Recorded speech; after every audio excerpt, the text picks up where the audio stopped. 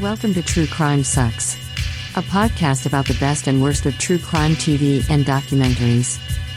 With your host, Adam Todd Brown.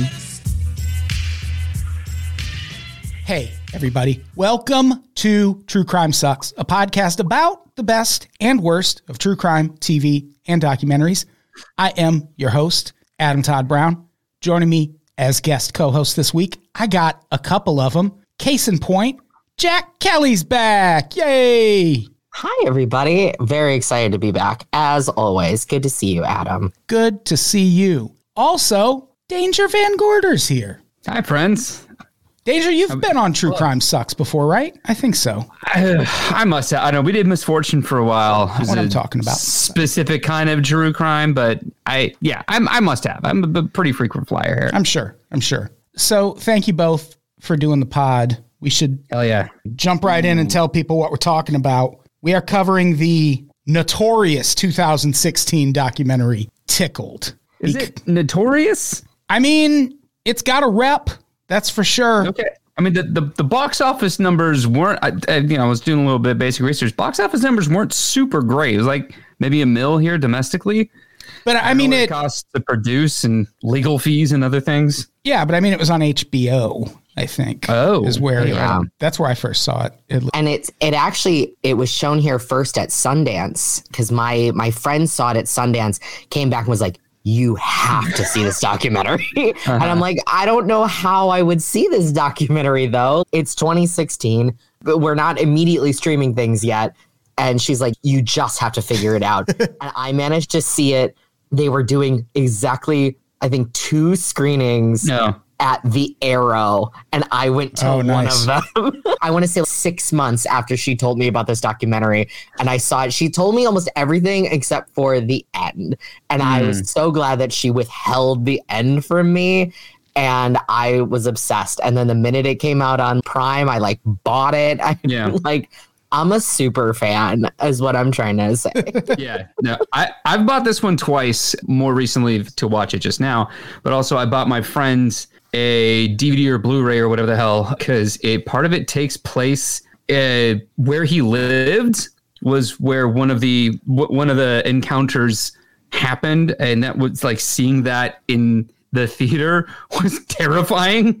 Yikes. He's so close to where this is going on. Oh, no. Here's a question. Have either of you seen Mr. Organ? No, I saw that in the notes. Oh, I'm in. I'm going to watch this. It was last week's episode, which is what gave me the idea to do this episode. Mr. Organ, for people who still haven't seen it, that is an A24 horror movie of a documentary. It is so weird and so good. Hey. Yeah, I watched it last week just on my own because I was like, oh, new David Farrier documentary. How exciting. I'm also a big fan of his series Dark Tourist.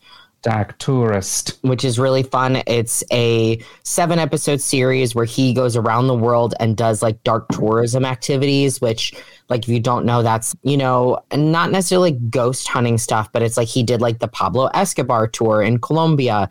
He did a tour through post-nuclear explosion Fukushima in Japan. It's a really incredible series, and I really enjoyed it. I'm bummed that there probably won't be a second season of it because the first season was in 2017. But big fan of David Farrier. It's probably the New Zealand affect. I love it when he asks certain questions because he's just oh, well, I mean, okay. It's just so polite, but almost he's apologizing to them for bothering them, but then turns around and then asks a really incisive question in the same apologetic tone. And he also goes after some of the weirdest shit, and I love it. So I watched Mr. Organ. It's a weird documentary. It's just a weird. I think it's more about being a documentarian. And listen to the last episode to hear me and Andy Sell talk about it. Yeah, this documentary was at least my introduction to David Farrier because I don't live in New Zealand, so I'm not going to pretend that I was way up on David Farrier's pop culture columns before he started working on Tickled. That was a long time ago. But this was the first time I think most people were introduced to him. We learned that he is a pop culture writer early on in this, and he stumbles upon this story. There's an outlet called Jane O'Brien Media that is holding a monthly event called Competitive Endurance Tickling. Which sounds so fun when he says it in his adorable little Hobbit accent. Competitive endurance tickling. Does it sound fun? It sounds like it absolutely is my nightmare. Like I want no part. I don't know. Twee. It sounds like cuter. I don't know. Like New Zealand makes things cuter. I find even the horrors of life. Yeah, the phrase competitive endurance tickling is hilarious. Like it is just, it's like somebody played Mad Libs to come up with this idea. And I think that the New Zealand accent makes it does sound more twee, but it's still just a funny phrase regardless. Yeah. It's going to make any curious pop culture, a student of oddity go, well, I'd better look into this situation. He's just so good. Yeah. I'm so glad to remember what his voice sounds like. Stoked for Mr. Organ. I'm getting into it. And so there's a lot of twists you don't expect in this documentary. And one of the first ones happens right up front. He sends a simple email asking, hey, can I interview you about your competitive endurance tickling contest? And sounds cool or fun or something.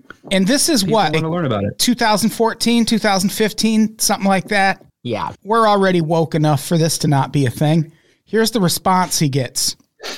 To be brutally frank, association with a homosexual journalist is not something that we will embrace. We desperately do not want a homosexual participant base applying for this project. End quote. And yikes. That's a yikes. That's not the kind of response you'd expect from competitive tickling. No, and not to be pedantic, Debbie Kuhn of Jane O'Brien Media, but David Farrier is actually bisexual, so let's get the record straight. Right. As it were. And he does rightly point out that, for lack of a better way to put it, these videos are gay as fuck.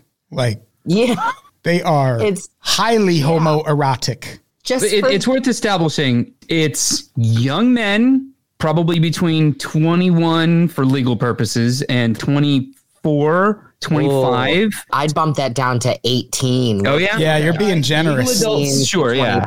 Yeah. Okay, 18 to 24 on the outside. And the so-called sports, they've got uniforms, matching colors and stuff. And then the, round set match, Quidditch game, whatever, is one guy is held down, strapped up at his feet, up at his ankles, up at his wrists, and is then tickled by, I saw maximum 4 guys at once. Yeah. Yeah. That's the sport. So that's what we're talking about right now and why it sounds and looks super gay. And just in case you're not already Googling this to find pictures or haven't seen it, to really get a visual, there is the guy strapped down, but then there is at least 2 guys sitting on top of him, one straddling his torso and tickling around the armpits, another straddling his pelvis and tickling his sides.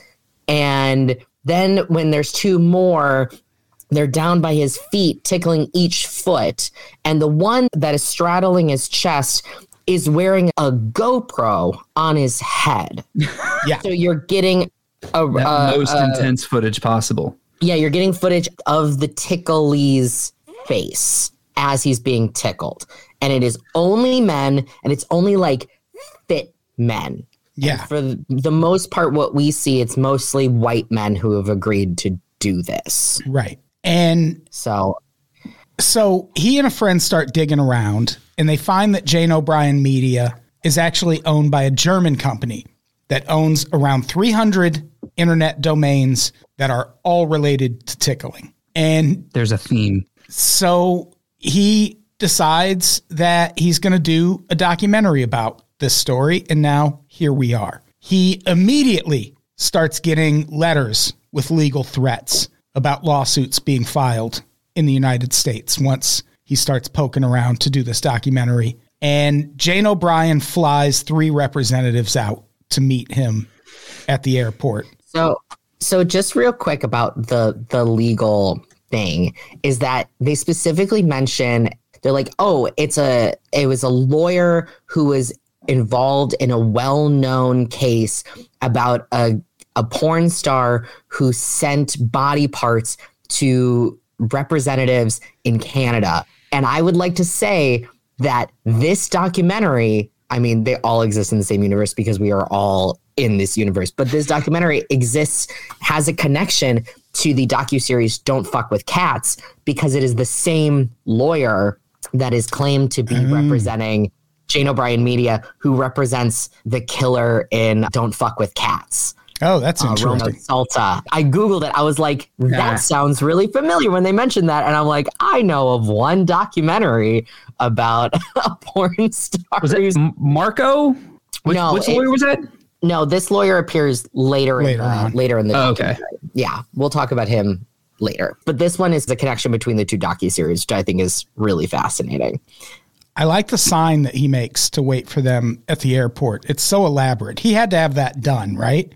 There's no way he did that himself. It's so gay and it's so bright and it's so colorful. I'm like, yeah, David, just be like, well, this is just how we welcome people in New Zealand. Like, yeah, all right. This whole thing was just like, I'm never going to turn away. I'm never going to react with hostility. I'm just going to keep pressing forward. And the reactions he gets from these people as he progresses forward, when he's just like, hello, I'm David Farrier. I'd like to ask you a few questions. And they're just like, oh, no, dude. Oh, my God. You just kicked the hornet's nest. Hello. Nice to meet you. Oh, my God. Why are you here? What are you doing? This is a disaster for you specifically, bro. I'm so worried about you and your family as well. Or not your family because you're a gay and all. But you're Dylan. He's like your producer. Like he's got a family and bad things might happen to him too, man. I mean, it seems like it works at first because they are threatening the shit out of him with legal action. At one point, one of them says, if you want to stick your head in a blast furnace, do it. Yeah. And this is all they think off camera, but he's able to record all of it. At one point, he puts a camera in a coffee cup and films that way. Because they get a beautiful long shot of the other guy's groin. It's just like a groin shot. I was like, is he going to piss himself? Why are they so close on his crotch right now? It's weird. Well, because he keeps showing up with a camera in public spaces where he lets you know in New Zealand you can film in public, it's fine. And they're like, you can't do that, dude. You can't do that. Oh my! Like you see their eyes land on the camera, and then there's already hostile, and it just ramps up another degree of like, oh man, we're gonna double sue you now. It's like, yeah, right, yeah. man, They were so nice about the sign. Like you could just tell that they were like, oh, it's so lovely to meet you. Like it's, in the sign, it's really nice pleasantries. But as soon as as one of them gets eyes on the camera, they flip instantly. And it's amazing to watch. Well, because it seems like somebody behind the scenes needs to see them performing this role of big, tough, scary intimidation lawyer. Like, we need to see any footage of you that exists, anything out there, like all of the wording has to be aggressive. Because there's a couple of moments when they get behind the scenes and David's just talking to one of the lawyers. And it's a lot more like, hey, man, look, these are powerful people that we're talking about here. And you don't want to get involved because there's a second code of ethics for people who have way too much goddamn money in this world. That's basically the guy's point, is just drop it, get out of here, because your life will become hell if you don't. That's what gets discussed off camera. Anytime they are on camera, it's like fucking the walls go up, the paladin shield comes out. It's all acid. Yeah. So throughout this, they're trying to get people to talk on camera, people who've been in these videos. And most people are too scared to engage in any sort of on-camera activity regarding this. But they finally find a guy named TJ.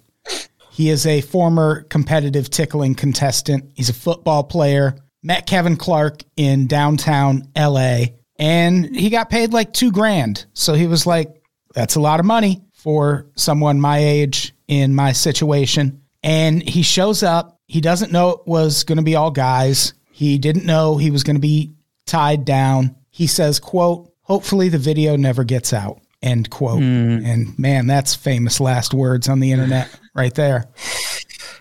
And for one thing, the video is in this documentary. And again, this is my nightmare. I want nothing to do with this. I hate being tickled so much, especially my feet. Don't even touch my fucking feet. What do you want to touch my feet for? So Adam, are you ticklish, or do you just hate the sensation? How ticklish are you on a scale of 1 to 10? I'm not super ticklish except my feet. My feet are just like, I just shudder if someone touches my feet in general, but they're especially ticklish. Don't do it. Don't do it. I'll kick. Okay. We might be able to salvage you as a contestant on this thing then. Yeah. If someone wants to get kicked in the goddamn face, make me a contestant on your tickling video.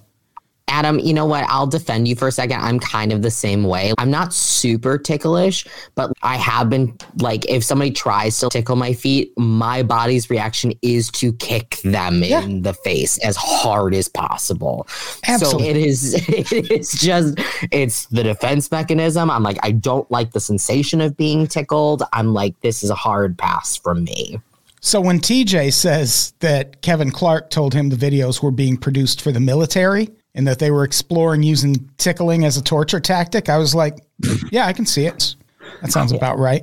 That seems like the one way that Kevin Clark could have given dude a little bit of dignity on the way out the door. It's like, oh, no. We're trying to actually, this is the war on terror. And, thank you for serving your country.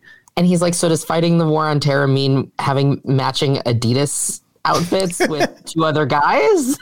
Okay. Maybe. Sure. Sounds like a fun war on terror. So the thing about them interviewing TJ is I feel like it's such a clue as to how much deeper this is going to go and how much worse it actually is, because TJ, I don't think is his real name, and he definitely doesn't give a last name. Oh, yeah, I didn't notice that. And he's like, I will not give you any more information. He is brave enough to actually show his face on camera, but no other details. They do at one point when they're showing, because the next thing they talk about is him not wanting these videos to get out and then finding out, oh, they're out.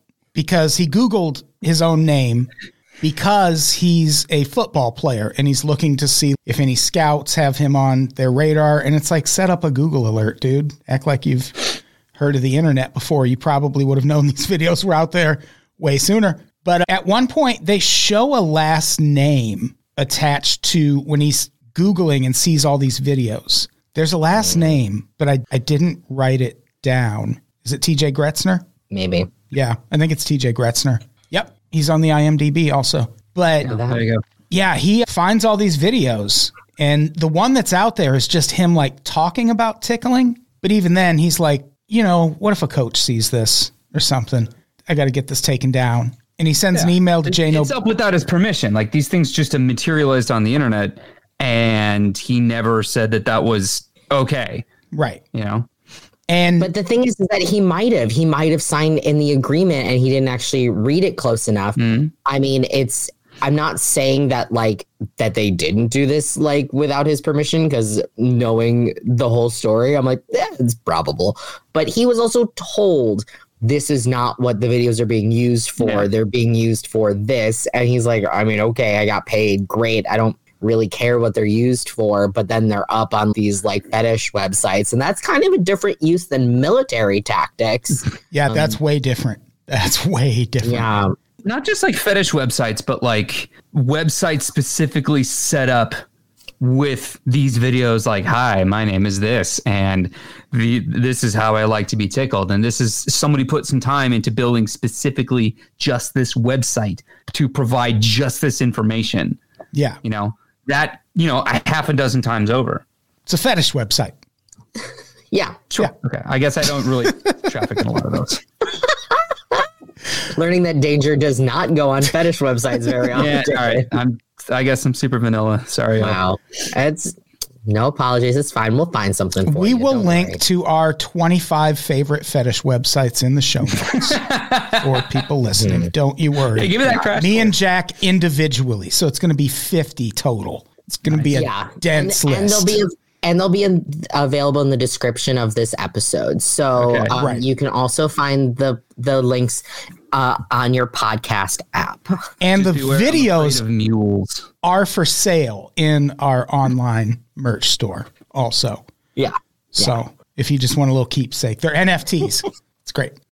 So he emails Jane O'Brien Media to get them to take this video down, and they just ignore him. So, he does an end around and goes straight to YouTube and is like, this is up without my permission. That's me. That's my likeness. I don't want this up. Take it down. And YouTube takes it down, and oh man, Jane O'Brien Media swings into action. Like, they don't just threaten him with legal stuff. They really, really try to wreck this kid's life over this. It seems like it's someone's job to track down any connection that this person has had and then let them know, hey, this guy is queer and that's gross. We all know that's gross. And that he is in these tickling things, which is super gross. Like, even though we've created these things, you don't want the distraction of hiring someone with this sordid history. Yeah. The worst part is that he's employed at a high school as a coach. And so it's like, it's one thing to be at a workplace that's like, I'm an accountant. They don't really like, what is this going to be? But as soon as it's like teacher involved in fetish thing, it's like, then even though it has nothing to do with anybody underage, as soon as anything comes up with like sex surrounding a teacher or somebody that works with kids, it's like, you know, all hell breaks loose. It's so much worse. And especially the demographic of the kids in this video, essentially, or men in this video, and the demographic he's working with at the high school are like right next to each other. Yeah. His job is like barely legal teens that the wrong person looking at that would be like, well, he's going to groom them to get them into the tickling videos once they graduate. And if the narrative on these websites is to be believed. Mm-hmm. Right. And yeah, they put up a website with his name and address and phone number on it. They start sending all these letters to the school he works at. Like, they're really, really trying to wreck this guy for getting just one video taken down. And it's a legitimate concern, especially for him, because he really is trying to get football jobs. And this is happening at a point when, from the NFL down, the LGBTQ policy was still just, let's be homophobic. Don't. Yeah, it was like it was great, open, blatant homophobia. Now they're on a more don't ask, don't tell sort of policy. Well, there has been an openly gay NFL player, finally, who started in a game. There was a guy named Michael Sam who got drafted a long, long time ago, but never played in an actual game. No. Nope. But the Raiders did briefly have a openly gay player who was cut by disgraced racist coach John Gruden. Go figure. There it is. It's always something else, isn't it? Yeah. So David and Dylan, in the name of making this movie, they stake out a location where they think the next tickling competition is happening. It's a studio in LA called the Dream Factory. That's where my friend lived. It's at the brewery downtown. It's this giant artist colony complex with, I don't know, like they have an open house once a year where everybody just like showcases all of their art in all these buildings. It's huge. And I'm not surprised that there were film studios there, but boy, was it a shock to see, this horrible thing is happening. I don't know, maybe 400 feet from where my friend goes to bed. Yikes.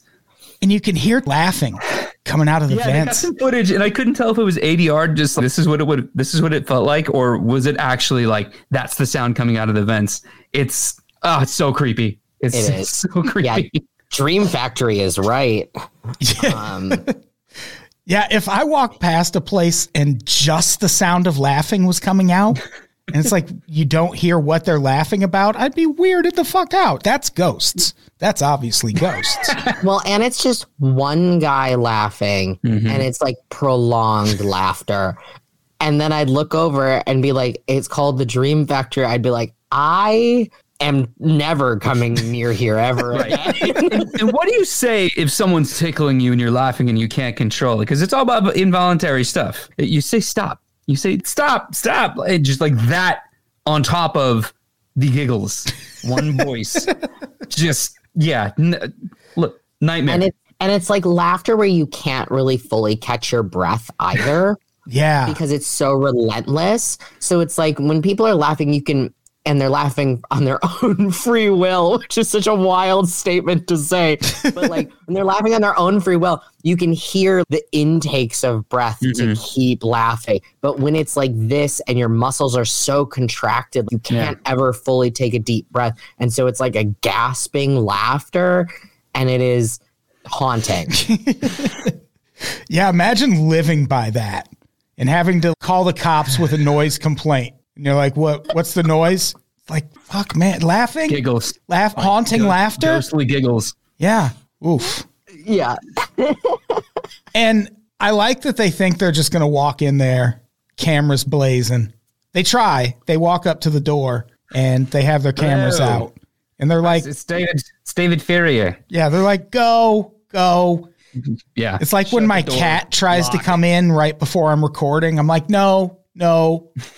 Stop, turn around, shut the door. And there's a bit too in that moment where before they ambush him like that, like you can see the lawyer Kevin come out and like counsel a young man, and it's clear that, oh man, he doesn't want to do it. He's taking a smoke. Oh, like you're getting this sort of vibe from this guy. Kevin's there. He's, just being a real supportive presence. Clearly, dude was really grossed out by everything and had to be convinced to continue after a smoke break. It's wild. It is wild. Yeah. And that's when we meet Richard Ivey, who is, I guess, the ethical side of tickling fetish videos. He's also an associate producer on the film. Oh, go figure. Go figure. Yeah, him and Stephen Fry are associate producers on this documentary. I like Richard Ivey. He's a guy who makes like legit tickling fetish videos. Yeah. And like for like actual fetish regions, he's not sitting here being like, oh no, it's actually this other thing. He's like, it's a sport. No. Yeah. No. This is for people who get the rocks off watching people get tickled or being tickled. This is for that. And I think it's so weird to say, I think he gives the film some legitimacy of just this is like a legitimate fetish that people have. This isn't just some weird thing this company has cooked up and is like destroying people's lives with it. But I think he also like humanizes people that have like kind of like out there fetishes, and it's just like, nope, this is just a thing that we do, and it's like totally, it's actually harmless. What we're doing is totally harmless. It is so harmless, as far as fetishes go, holy shit. Yeah. He takes David, around his house, giving him the tour, and this is where everything happens, and this is where it happens. He's got a couple rooms in his guest house where they shoot these tickling videos, and they actually do like a demonstration. And it's so clear that this is very consensual. Yeah. The guy that is being tickled is given a break. And, it's really fascinating just to He starts that bit off where he's like, all right, here we go. Are you ready?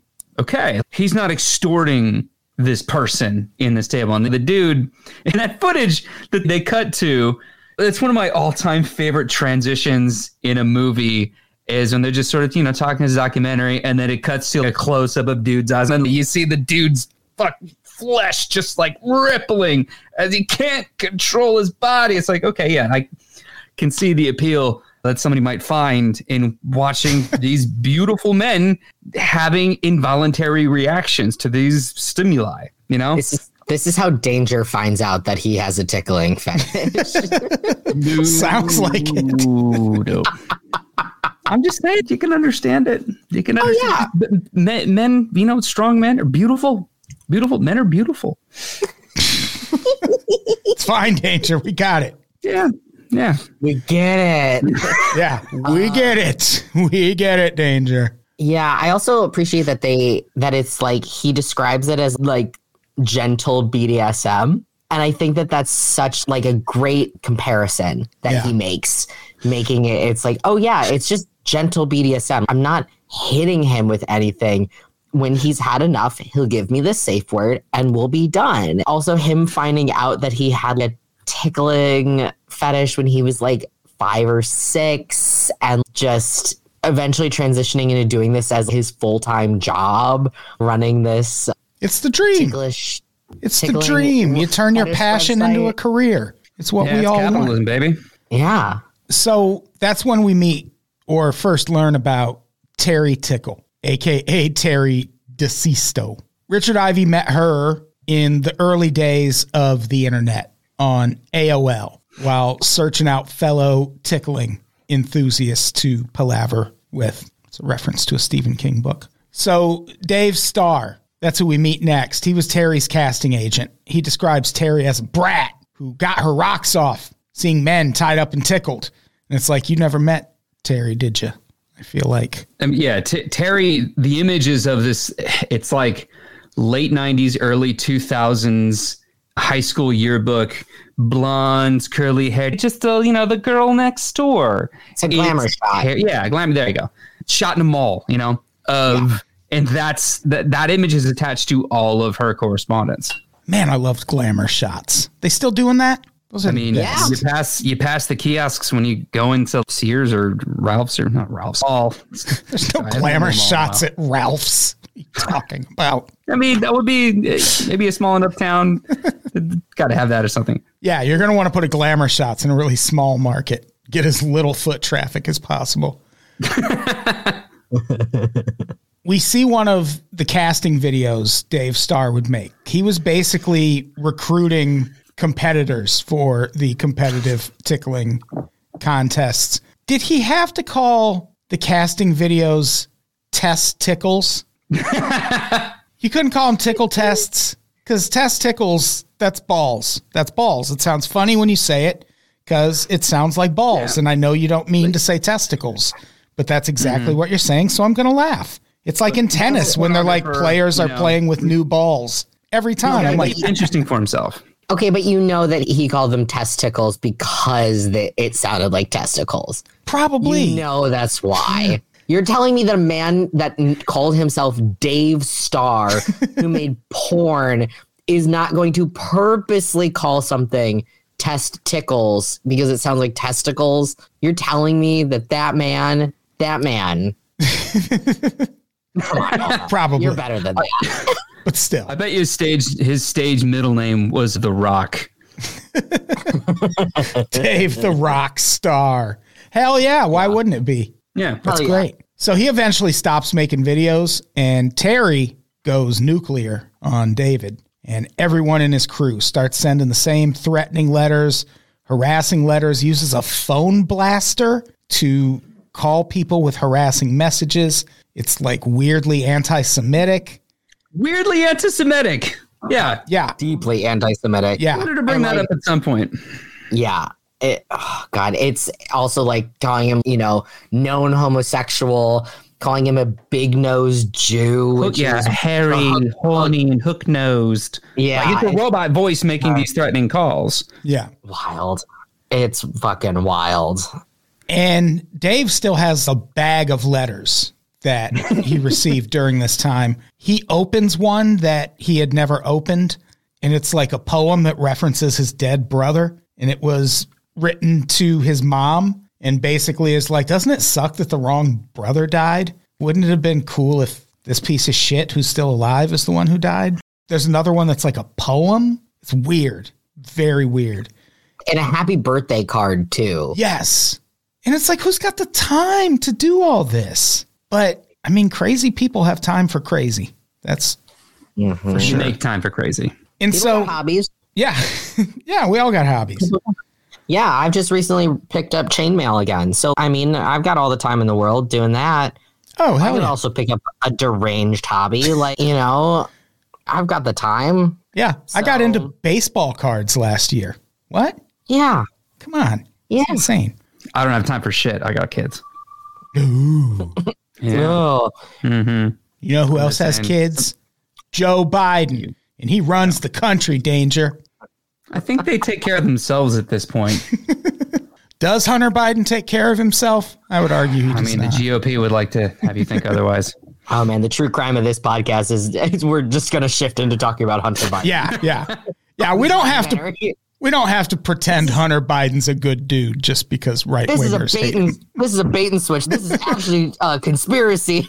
Yeah, we are here to talk about Hunter Biden's laptop. Can I at least defend that I think that Hunter Biden can feed himself, unlike one of my small children? You know what? Himself That's crack. what the Democrats want you to think. Yeah. Feeds himself adrenochrome in Joe Biden's basement. That's why he looks so young. He doesn't look young. Hunter Biden is not aging well.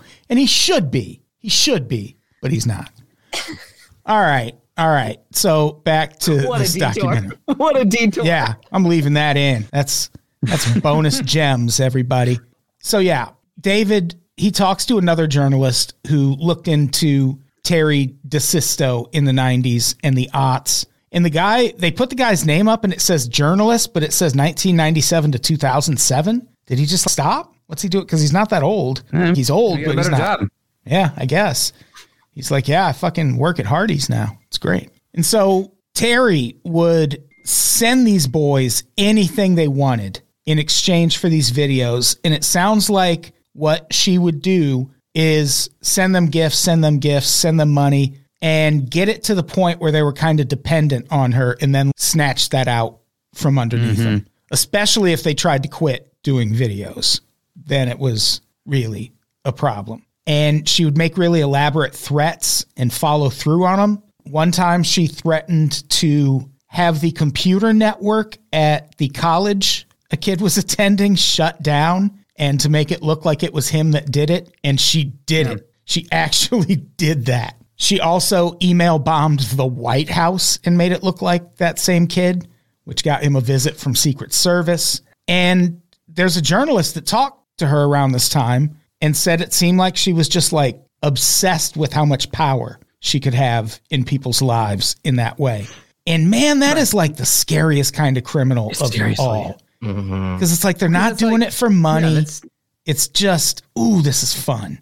Because you get the footage of these people doing something that could potentially be embarrassing. And it's like, all right, now I've got you and I will not stop. Because that's the point of this exercise. The Tickled videos, I don't even know if the person creating them enjoys them in any sort of way. That is almost unclear. But the degree of control that she establishes over these people and like how far she's willing to go just to get and just using this world, their participation as shame. Like the dude earlier, it's like with his own homegrown operation. It's like, yeah, I make Tickle videos. It's fine. We're not ashamed of it. And I'm respectful to the participants and performers, what have you. Make sure everybody gets paid right. With this person, it's like upfront, here's a ton of cash to get you interested, like $10,000 or a new car. It's like, hey, thanks, Terry. And then as soon as there's that enough control, it's like, okay, now I'm going to shame you with every tool I have. Yeah, because there's something about Richard Ivey that I think if somebody were to be like, I'm willing to be tickled for these videos, but if you could not show my face, that I think he would be like, yeah. That's fine. Like we can do that, you know, because you can tell that it's not like a power trip to him. He's just like, it's a business.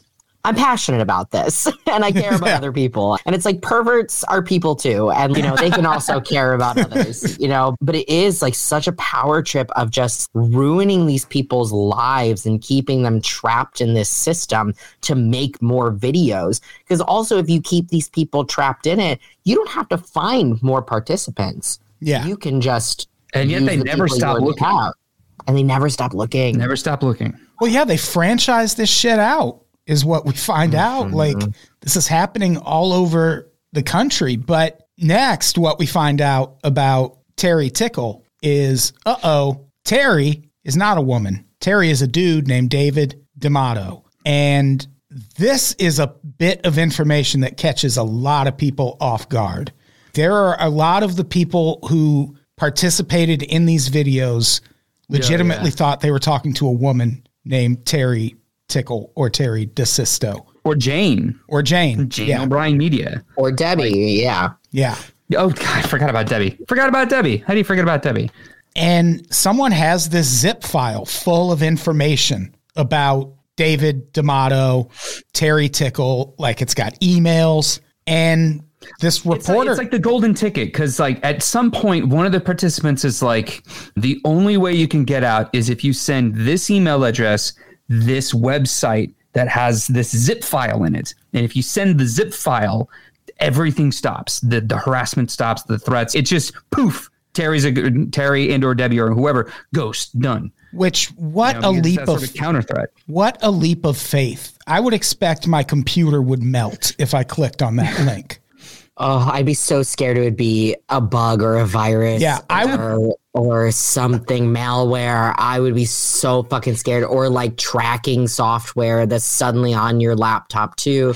Oh my God, it would terrify the shit out of me just clicking on that. That is really a leap of faith. I shit you not. I would buy a Chromebook just to open that link. You can get those for like $150. I would straight out of the box, go right, open that link, hope for the best. But it turns out for the best. They end up sending all this information to the FBI, and David D'Amato gets busted pretty shortly thereafter. And boy, do they throw the book at him. Oh, man. Am I right? Because here's the thing. His dad's rich. That's where we find that part out. His dad is mega rich. Is mega filthy fucking there's rich people. You know, we all know, we all got a rich friend or whatever. This dude is like foundation money, private island generational money, wealth. Yeah. Yeah. And so when it comes time for sentencing, David D'Amato is sentenced to a halfway house while he attends Fordham University to get a law degree.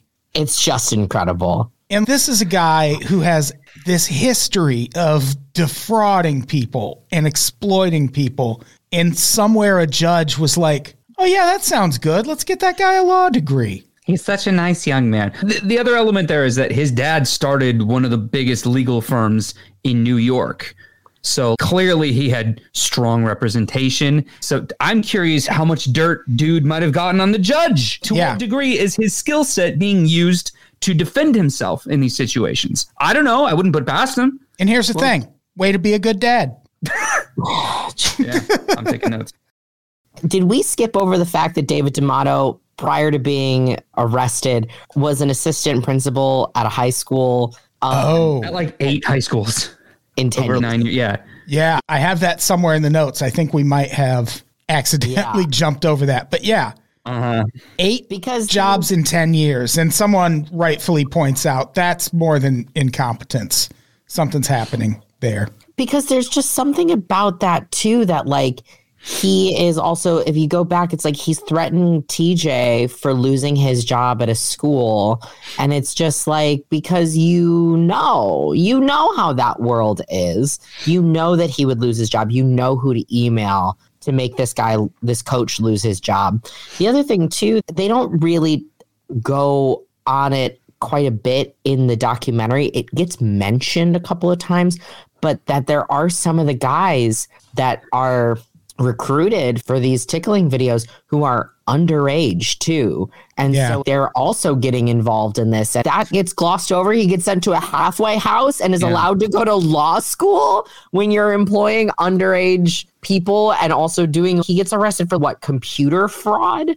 Yeah. And has no restrictions put on his internet use as part of his sentence. Yeah. Which, well, it's like at the beginning of the film, the lawyer's like, look, there's a different set of rules for people that are this wealthy and people like us.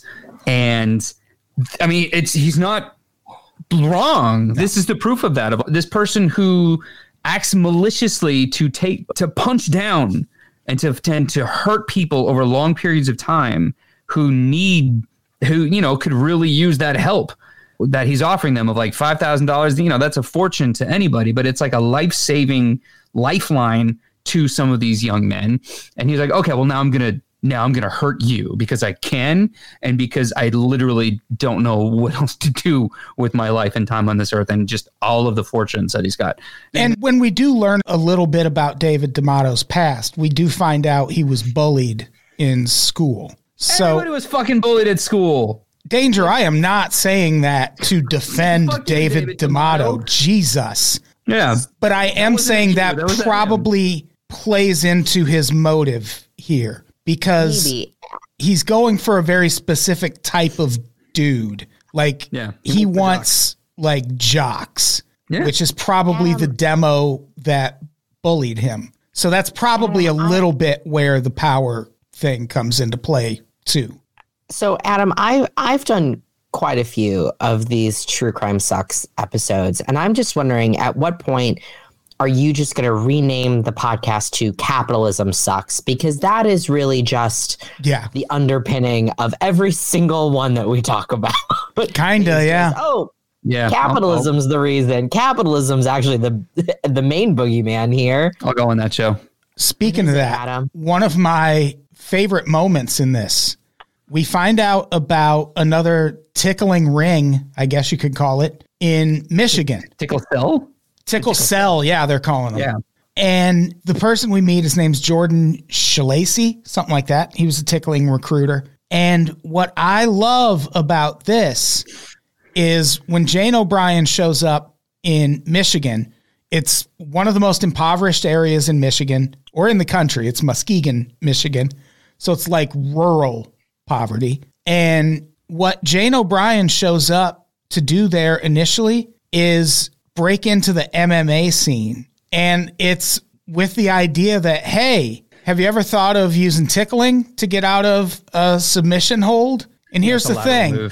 First person to do that is going to be an instant legend. Like, I need someone to just be like, gotcha. Like that would be amazing. That's the only good idea Jane O'Brien has had in this whole thing. I'm reminded of a match in like 2005 or 6. You know, the dudes are squaring up. I think it was Heath Herring goes up to, before the fight, they get in each other's faces and they're just like, all right, I want a good clean fight. That moment. That's the moment that I think the dude fighting Heath Herring kissed him on the lips. Well, that's just sexual assault. And then Heath Herring just backs up and like, dude, fuck you. And then just punched him and one punch in the face, totally flat. And that's on his heels, homophobia. Knocks him out. He got disqualified. They're both canceled. Throwing the punch. That's footage that never left the internet. I bet. Yeah. That's quite the start to a fight. But as someone that has a history doing MMA, like if someone's tickling you, then they're just an asshole. It is no more or less like effective than, probably a lot less effective than actually strikes or pressure or pain or weight or any of that kind of thing. It's just like, you're being a dick. Don't do that. Yeah. And so in this case, the scheme is to tell these dudes, hey, you're just making like promotional videos for this idea that maybe we should start exploring the idea of incorporating tickling into MMA. And then, of course, those videos start popping up on internet websites and ruining lives. And Jordan, the recruiter, is the one who, in this moment, finds out that the person behind this has been a guy the whole time. He's like, man, I'm trembling right now. He's doing the fighter bounce, rocking back and forth. Oh my God, I can't believe I've been swindled. I thought this was a babe the whole time. So funny. It's so funny. A babe from the 90s. Masculinity is so fragile. Everybody's had that experience in their lives, or I hope they have, or maybe, no, I hope they haven't. But like, go on. When I was a kid, there was, in middle school, there was that kid who told you that his dad worked at Nintendo and could get you all the games you wanted for free. You just had to tell him which ones you wanted, and then he would bring them the next day. And then you'd ask him, hey man, did you bring me Cruis'n USA and Rampage World Tour? And he'd be like, oh yeah, I forgot, man. I'm like, oh, okay, well, can you bring him tomorrow? Yeah, totally bring him tomorrow. I'll get you one more too. Which other ones you want? And then over time realizing, oh, you're just full of shit. You like feeling for a moment that you're special because of this made up relationship. Like that. And how much of that is this exact thing of that instinct plus actual money, and then the malicious undercurrent after the fact. Like, yeah. So they try to set up an interview with David D'Amato, and he's like, no dice. Not only that, but also we're suing you more. Yeah. No, we're also going to sue you more. And even the producers are calling at this point, and they're like, can you just finish this without talking to him? Because it seems like he's going to sue everybody who ever existed if we don't. And so it's Jane O'Brien Media or whoever has sued them or is talking about suing them. And then David D'Amato says, I'm also suing you, but it's got nothing to do with those other people with whom I have no direct relationship. It just so happens that both of these things are being expressed identically. But I swear that's not me. because the legal system says that is true. You know, the legal system says an incorporation is actually a person. He's using and abusing these tools. And they decide to keep trying. To their credit, they keep trying to find David D'Amato. They finally track him down. It's in LA where they finally find him, right? No, it's in LA, in New York, rather. New York, New York. Near his house, they track him to a Starbucks. To a Starbucks. I think that he sees him tailing him, and so he goes to this neutral Starbucks location instead of whatever gross thing that he was on his way to originally do. And yeah, he comes out. They try to talk to him, and he's like, nope, you should stop filming me. I'm going to sue you more. I'm going to call INS and tell them you're here on a tourism visa. And David Farrier's like, no, I'm not. I'm here on a journalism visa. Call INS all you want. Once again, it's the New Zealand, it's the Kiwi affect that David is just so unbothered when he's like, you're here on a tourist visa, blah, blah, blah. And David Farrier is just like, no, I'm here on a journalism visa. I'm doing an investigative journalism thing. Do you think I wouldn't have my fucking ducks in a row dealing with people who have been trying to sue the shit out of me? Go fuck yourself, sir. Yeah, it's pretty great. Instead of saying go fuck yourself, it's, well, actually, I have the proper visas and it's not a problem. And I'm sorry for bringing it to your attention. Just so gentle. Just gentle. Just so gentle. And then when David D'Amato's getting irate and yelling at him, getting in his car, David Farrier's like, huh? Okay. Yep. Mm-hmm. Yeah. Okay. And then he goes through that batch of files again and finds that David D'Amato is being like entirely supported by his parents' money. He's got a trust that his dad set up. His mom, $6 million on the one he's got line item on a bank statement. $6 million in checking. He is $6 million in checking. Well, because he's cutting $10,000 checks to young men to get them to participate. Because otherwise, why the fuck would they? That is and he's got, and it's what, $30,000 a month to pay for living expenses by his father's trust too. So the $6 million isn't just paying for him to live; it's $6 million paying for him to just do whatever. That's walking around money. Yeah. That's oof. So yeah, he's that kind of rich. Like he's a real life villain. Like he's just a guy who's got enough money to do whatever he wants to do in life. And that motherfucker has chosen the darkness. He is all in on the dark. And it's terrifying. Even if it's just tickling videos. Just the fact that that's his thing. Like, oh, what do you do for fun? Oh, I ruin lives with competitive tickling videos. Like genuinely ruin lives. It's intense. In this scene, though, who do you think he's talking to? This is one of the most fundamentally isolated people I've ever heard of. What friends could he possibly have? You know, I don't expect him to have any friends. I'm sure he's got some contact with a couple of lawyers here and there, and maybe a couple that like him a little bit more than the others. But even though, you know, a bunch of the lawyers that work with him are like, just get away from this guy. Just seriously get away from this person. Yeah. Everyone who they talk to is like, get away from that guy. Which David Farrier really knows how to pick his documentary subjects. This is the first documentary. And then like Mr. Organ, spoiler alert, if you haven't listened to the other episode or haven't seen it, but it's a similar thing. I'm not going to say anything more, but he's just very good at picking documentary subjects that everybody around them is like, stop it. Stop investigating this person. And he can't help it. He's just like, but it's just so interesting. And I'm just so non-threatening as a person. Yeah, Mr. Organ really tested the limits of the premise of this podcast because it's not really a true crime thing. There's crimes, but... Is there social crime? Like I said earlier, I think honestly, Mr. Organ is more of a documentary about the toll investigative journalism can take on the documentarian.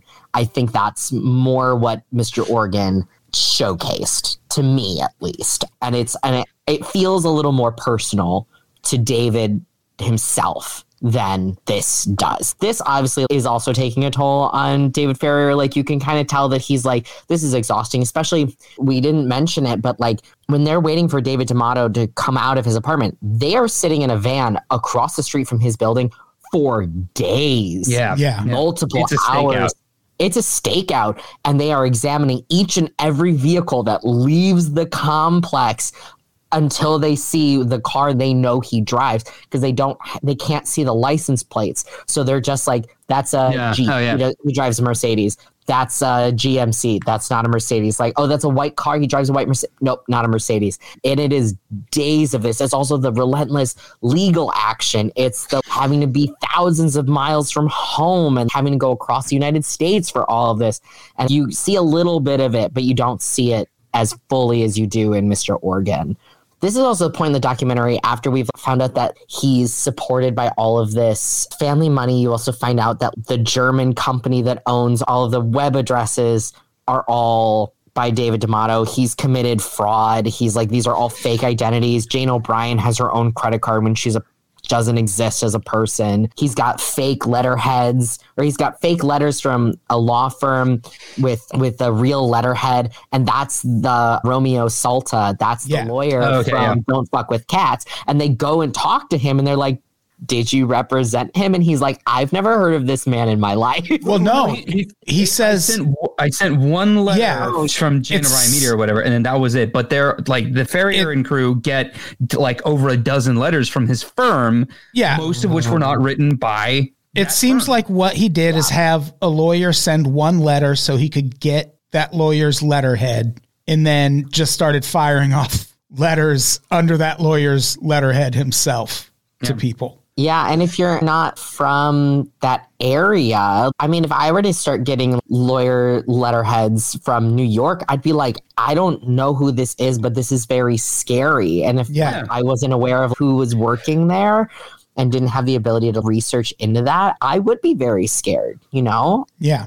I get it. And so, we find all these things out about David D'Amato at the end, but nothing happens to him. Like, he's still just out there in the world doing God knows what. But Danger, you texted me and said, we are certainly going to talk about what has happened in the days since. Yeah. And I said, yeah, man, you do it. Yeah, hell yeah. So the documentary ends with, they call his stepmom, and she's just like, man, he was bullied as a kid. He sort of humanizes him a little bit, but he's a dangerous person. And that tickling thing that he used to do, that was a real problem. And then, wait a minute, are you calling because when did the tickling stop? And David's like, Dave Farrier is, well, it's never stopped. Yeah. Cut to black. And the last line of the film is, I'm like, this man's stepmother says, I'm afraid of him. And that credits roll. So that's mid 2016. Then the story continues. So they start taking the movie to film festivals, right? And they go to Sundance because, it's a dope documentary. Sundance is the place to do that. And right away in the first screening, there's an agitated man taking notes during the screening. It's so much so that they have to, like, the security people get called over, like, hey, can you get this guy to either calm down and stop taking notes or leave? And then from that screening on, like, this heightened sense of security, let's make sure that people aren't disrupting the showing of this film, which, was it 3 or 4 screenings in, there's this pair of men who materialize and who appear to be recording out of the coffee cup. Coffee cup move. Sure. I should have mentioned, this is I'm discussing the follow-up documentary to the documentary, this being called The Tickled King. I think it was like 2017 on HBO. So Sundance, there's at least one guy scribbling, taking notes, upsetting everybody. And then 2 private investigators, when they go to look into the cup they've been recording out of, wouldn't there's no recording device in there, but they still make them leave. Next off to, right, it's weird, but it's the kind of thing of the documentarians knew we should be bringing our own cameras and record, because it's not going to stop. Like, there's something still going on here. So off they go to another film festival in Missouri. Same thing. They get ambushed by more roustabouts and ruffians and whatnot, prowlers.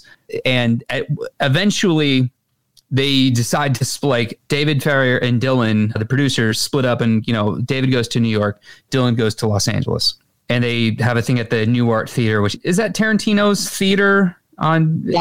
That's the one I saw it at. That's the one I saw. I wasn't at that screening though. So alas. Okay. I know. Yeah. And a couple of screenings go by. They did some familiar faces, some of the private investigators and or lawyers start showing up. And then eventually, wouldn't you know it, but the whole team, the guy's whole team, David D'Amato's whole team is there. And David D'Amato himself shows up to the screening of this thing and is like, I just want to watch the movie.